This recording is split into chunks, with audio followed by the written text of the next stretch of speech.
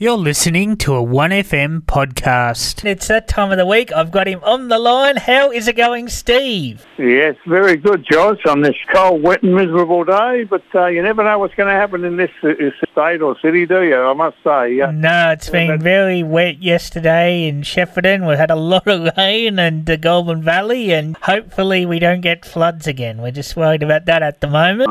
I don't think it's going to last. It might be a bit more tomorrow, but I don't think it's going to be much after that. Yeah. Hopefully so. I mean, we had bushfires in Gippsland, and then I was a bit worried about the same place is going to get floods. So who knows what's going to happen here? I've got no idea. Yeah, well, hopefully everyone takes care. Right. We like a bit of rain, but not too much of it sometimes, but yeah. Well, that's right. Yeah. That's right. But anyway, how are you going besides that? No, going all right. Yes, going okay. Yes, we're moving along as well as we can, and watched two very good games. Oh, well, it's a fantastic grand final. I thought it was a terrific game. Perhaps for most people, the right team didn't win, but I think over the season, the best side were the premiers, so that's fair enough. Yeah, I agree, and I also, unfortunately, it pains me to say it, but I thought they were the better team on the day as well. But well done to Collingwood. But Brisbane never went away, so it was a great effort by both teams. Yeah, it was. And the rugby league was pretty good too. I just happened to put it on for the last 5 minutes, would you believe? And saw the last try and didn't realise what had happened beforehand and realised what a great performance that must have been. But Brisbane had a wipeout for the weekend. Yeah, I know. I turned the rugby on. I think it was about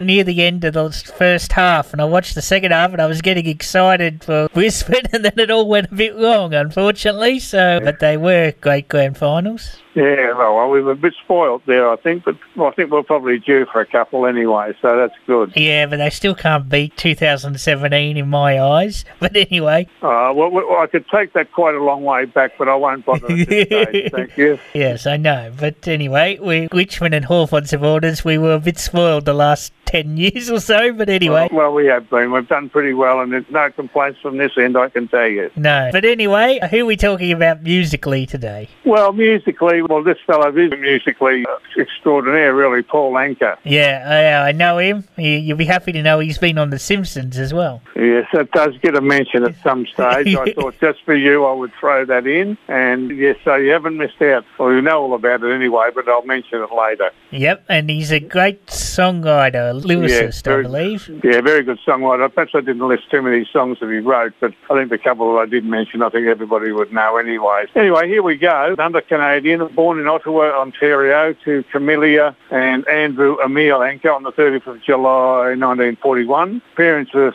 an interesting combination. His father was Syrian and his mother was Lebanese. She actually passed away when he was only 18 years old. I didn't get too much background as a lot younger person, but I did find out that he sang with a cathedral choir under the direction from a Frederick Karam, who he studied music with, and he was also part of a high school vocal group called the Bobby Soxers.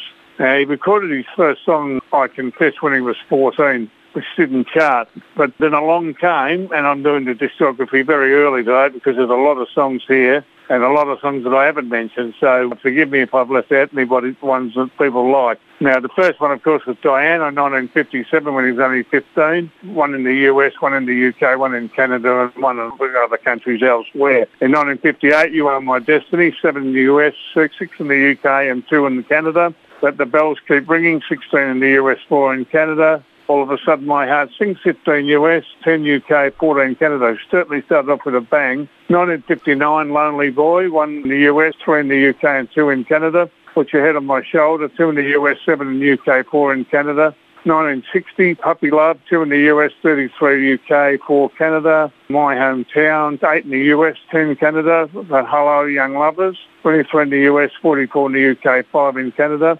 1962, Esso Besso, 19 in the US, 11 Canada. 69, a bit of a jump here, 69. This is between the British invasion and trying to make a bit of a comeback. So 1969, Good Night, My Love, 27 US, 23 Canada. In the Still of the Night, 64 US, 62 Canada. Was that a cover of the Five Saturn song, In the Still of the Night? No background on that one for you, sorry. I'll have to look that up. All right. Now, the three songs that he had with Odia Coates He was made a comeback, a real comeback in 74, You're Having My Baby, which a lot of people would know. That was one in the US, 6 in the UK and one in Canada. And One Man Woman and One Woman Man, 7 US, 4 Canada, 35 Australian. And I Don't Like to Sleep Alone was 8 in the US and 1 in Canada. As I said, those last 3 were duets with Odia Coates. And she was actually an Afro-American singer who most unfortunately had breast cancer and died at 49. Paul Anka's last charting song was in 1983.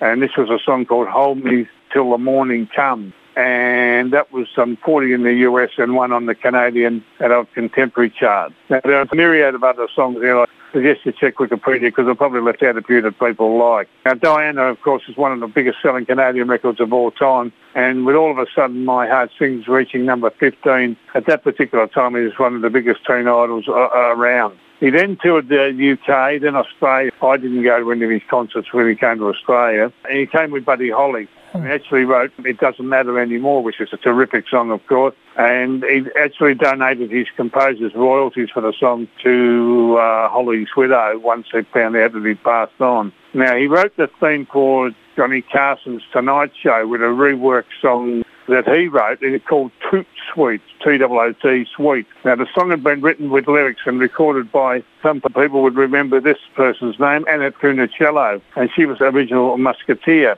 She was in all those beach movies, wasn't she? Yeah, that's correct, that's right. And she was one of the major Musketeers at the time. And the name of that song was It's Really Love in 1959. Now, he also wrote Teddy, which was a top 20 hit for Connie Francis in 1960. But, of course, his biggest claim to fame was writing the English lyrics for classic song My Way, which of course became Frank Sinatra's signature. Oh, wow. And that was in 1968. In the 60s, I'm digressing from the music here just to tell you about some of the movies and film stuff that he did. In the 60s, he began acting in movies as well as writing songs for them. He might be interested, he wrote the theme for The Longest Day, which was in 1962, and that was about D-Day. Yeah, the war movie, which starred about every actor in the world then. Well, every man and his dog was in that film, by the look of it. I just listed a few. I know. Actors who were on other films and they had a break, they went and actually helped out on that film. It's really interesting, the history of that film. Right, okay. Well, I've listed John Wayne, Henry Fonda, Robert Mitchum, Sean Connery, Richard Burton amongst an all-star cast. Yeah, because I remember there was Richard Burton was filming another film and he had a day off and he was like, oh, can I come and be in this for just a few days? Like, there were actors like that who just sort of come and... Yeah, well, it was very interesting, the amount of people that were actually in it. I mean, I've only listed 5 or 6. It's a good film and you should watch it. It was a good film. I actually seen it myself. I haven't seen it for a long time now. I'd have to go back and have another look. Now, and actually, Paul Anka made a cameo appearance in this as a US Army Ranger. I didn't get the name of the Army Ranger, but you might be able to find it if you look for it. He was in 2 teen movies and actually played an Elvis-hating casino pit manager in 3,000 Miles to Graceland. Did you hear that one, George? Yeah, I think that was the one with Kevin Costner. Absolutely correct, and Kurt Russell. Yeah, they were robbers, dressed up as Elvis, if I remember rightly. It was 2001. It actually bombed at the box office. Yeah, it's a bit of a mess, but it's interesting. Okay. And he played a yacht broker in Captain Ron in 1992, which also starred Kurt Russell and Martin Short. I don't know that one. That one got past me. No, that was 1992. Now, there were many appearances in variety shows and sitcoms, including The Gilmore Girls, Perry Mason made-for-TV movie starring as a mobster. And guess what, Josh? He was in The Simpsons. Treehouse of Horror episode. 7 episode called Treehouse of Horror 6. Yes. And he actually sang a song with Lisa. That was in October 1995. Yeah, just don't look at the monsters. Yes. I know. As you knew that, I didn't think I would need to put it in, but I thought I'd better because you would have told me about it anyway, so I thought I'd better mention it. Yeah. Now, he completed his season 4 of The Marx Singer as Broccoli. He finished 7th. Didn't think that was overly brilliant, but there we go. Now, he also appeared in the Morecambe and Wise episode in 1970, singing his own lyrics of My Way. I haven't had a look at that yet. Now, back to his music. Now, in 1963, he actually purchased the rights and ownership of his ABC Paramount catalogues and had re-recorded his hits for RCA Victor, which he had joined in 1960. Now, with the British invasion impacting on his appeal, as so many of these people, focused mainly on adult contemporary and big band standards and began regular appearances in Las Vegas. Now, in the early 70s, he signed with Buddha Records and he released 2 albums, the first of which included She's a Lady, which of course became a big seller for Tom Jones in 1971. Now, after more than 10 years without a top 25 hit, he switched labels again, and signing with United Artists, this proved to be a godsend. And this concerned the business when he teamed up with Odia Coates and had those 3 songs, You're Having My Baby, One Woman, One Man, Woman, and another one, I Don't Like to Sleep Alone, which was 1, 7 and 8 respectively on the chart. And unfortunately, that lady did pass away at 49, as I said before. A Kodak jingle, would you believe, he recorded, actually became so popular, he released it as a single called Times of Your Life, and that peaked at number 7 on Billboard in 1976. You never know with those jingles when they get very popular, I'll tell you. Yeah. Now, he released a 1998 album called A Body of Work. And in 2005, an album consisting of big band arrangements of contemporary rock songs called Rock Swings saw Anka awarded a star on Canada's Walk of Fame in Toronto. Another album, Songs of December, charted at 58 in Canada in 2011. He was quite successful in Italy, and Finland actually took to him, although they had quite a few successful songs there and some moderate success in France. Now, a street in Ottawa has been named Paul Anka Drive. I suppose you've made it if you had a street named after you, don't you, John? Yeah, I suppose. No, it hasn't happened to me, but anyway, I don't think that will. Now, he's inducted into the Canadian Hall of Fame in 1980. He made an Officer of the Order of Canada in 2004. He was inducted into Canada's Walk of Fame in 2005 and also inducted into the Songwriters Hall of Fame in 2008. So they're all the awards that I think he's certainly deserving of. Now, as that's a little side issue, there's a secret recording, and I haven't been able to put my hands on it. A secret recording of Anka was made whilst launching a tirade against his crew and band members in the mid-80s. It was uploaded onto the net in 2004. I haven't been able to find it. It might not be there anymore, I don't know. He co-founded a holographic tech startup item, and it was called ARHT Media in 2012. He was a co-founder of that. Now, he's been married 3 times. He's married for the first time 63 to 2001 to Anna Zoghev. So he's married for 38 years. Now, he had at least one daughter from that marriage. And in 2008, he married his personal trainer, Anna Arberg, and divorced in 2010, but that only lasted a couple of years. He had a son in that relationship. And in 2016 to 2020, he was with Elisa Pemberton.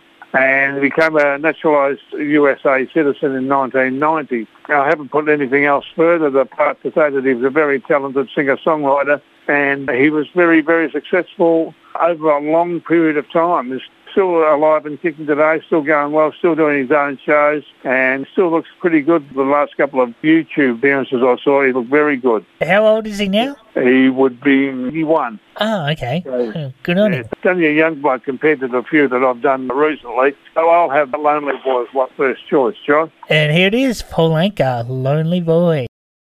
And yeah, a nice song. That was Paul Anka, Lonely Boy. And 2 things. I looked up in the Steel of the Night. It was a cover of the 5 Saturn song. I thought so. Very good. Well done. Well, I should point out, looking it up, the 5 Saturn song's actually a cover of a Cole Porter song, but the 5 Saturn one was the one that became popular. But anyway, and you mentioned the Paul Anka tirade. I think I found it. Have you? I don't want to play it on the air though, because I suggest you don't after reading what I read about it. Yeah, there's a transcript of it, and apparently just scrolling through, I can't say people on the stage were wearing T-shirts, or they weren't meant to be wearing T-shirts, and he was a bit angry about it. Right, okay. Yeah. Well, I can get it. He was very particular about appearance and all that sort of stuff too. Yeah, there's a bit of language there, but anyway, very talented man. Yeah.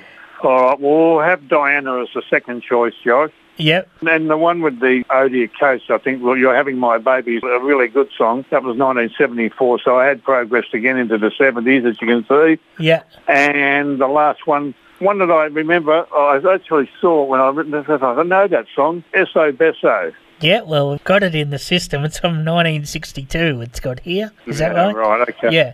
One from the 60s, one from the 50s, one from the 70s, and then one back from the 60s again. So certainly, like I said, he had a fair bit of longevity and very successful and very talented. And still going. And well, thanks, Steve. Still going, yeah. And look forward to talking to you next week. Yeah, certainly good. Thanks for that, mate. And, don't get too wet, and there's no floods up at Shep. I don't think there will be. No, I think we'll be okay, but hopefully some of the little towns around will be okay as well. Yeah, that's true. Yeah. Right, we'll roll on the cricket, and we'll look forward to catching up again next week, and hope everybody stays healthy. John. Yeah, we'll be talking about the World Cup next week. We will be. Yes. All the best to you, mate, and we'll catch up again next week. Okay, all the best. Thanks. Bye. Okay. Catch you, mate. Bye. You've been listening to a 1FM podcast.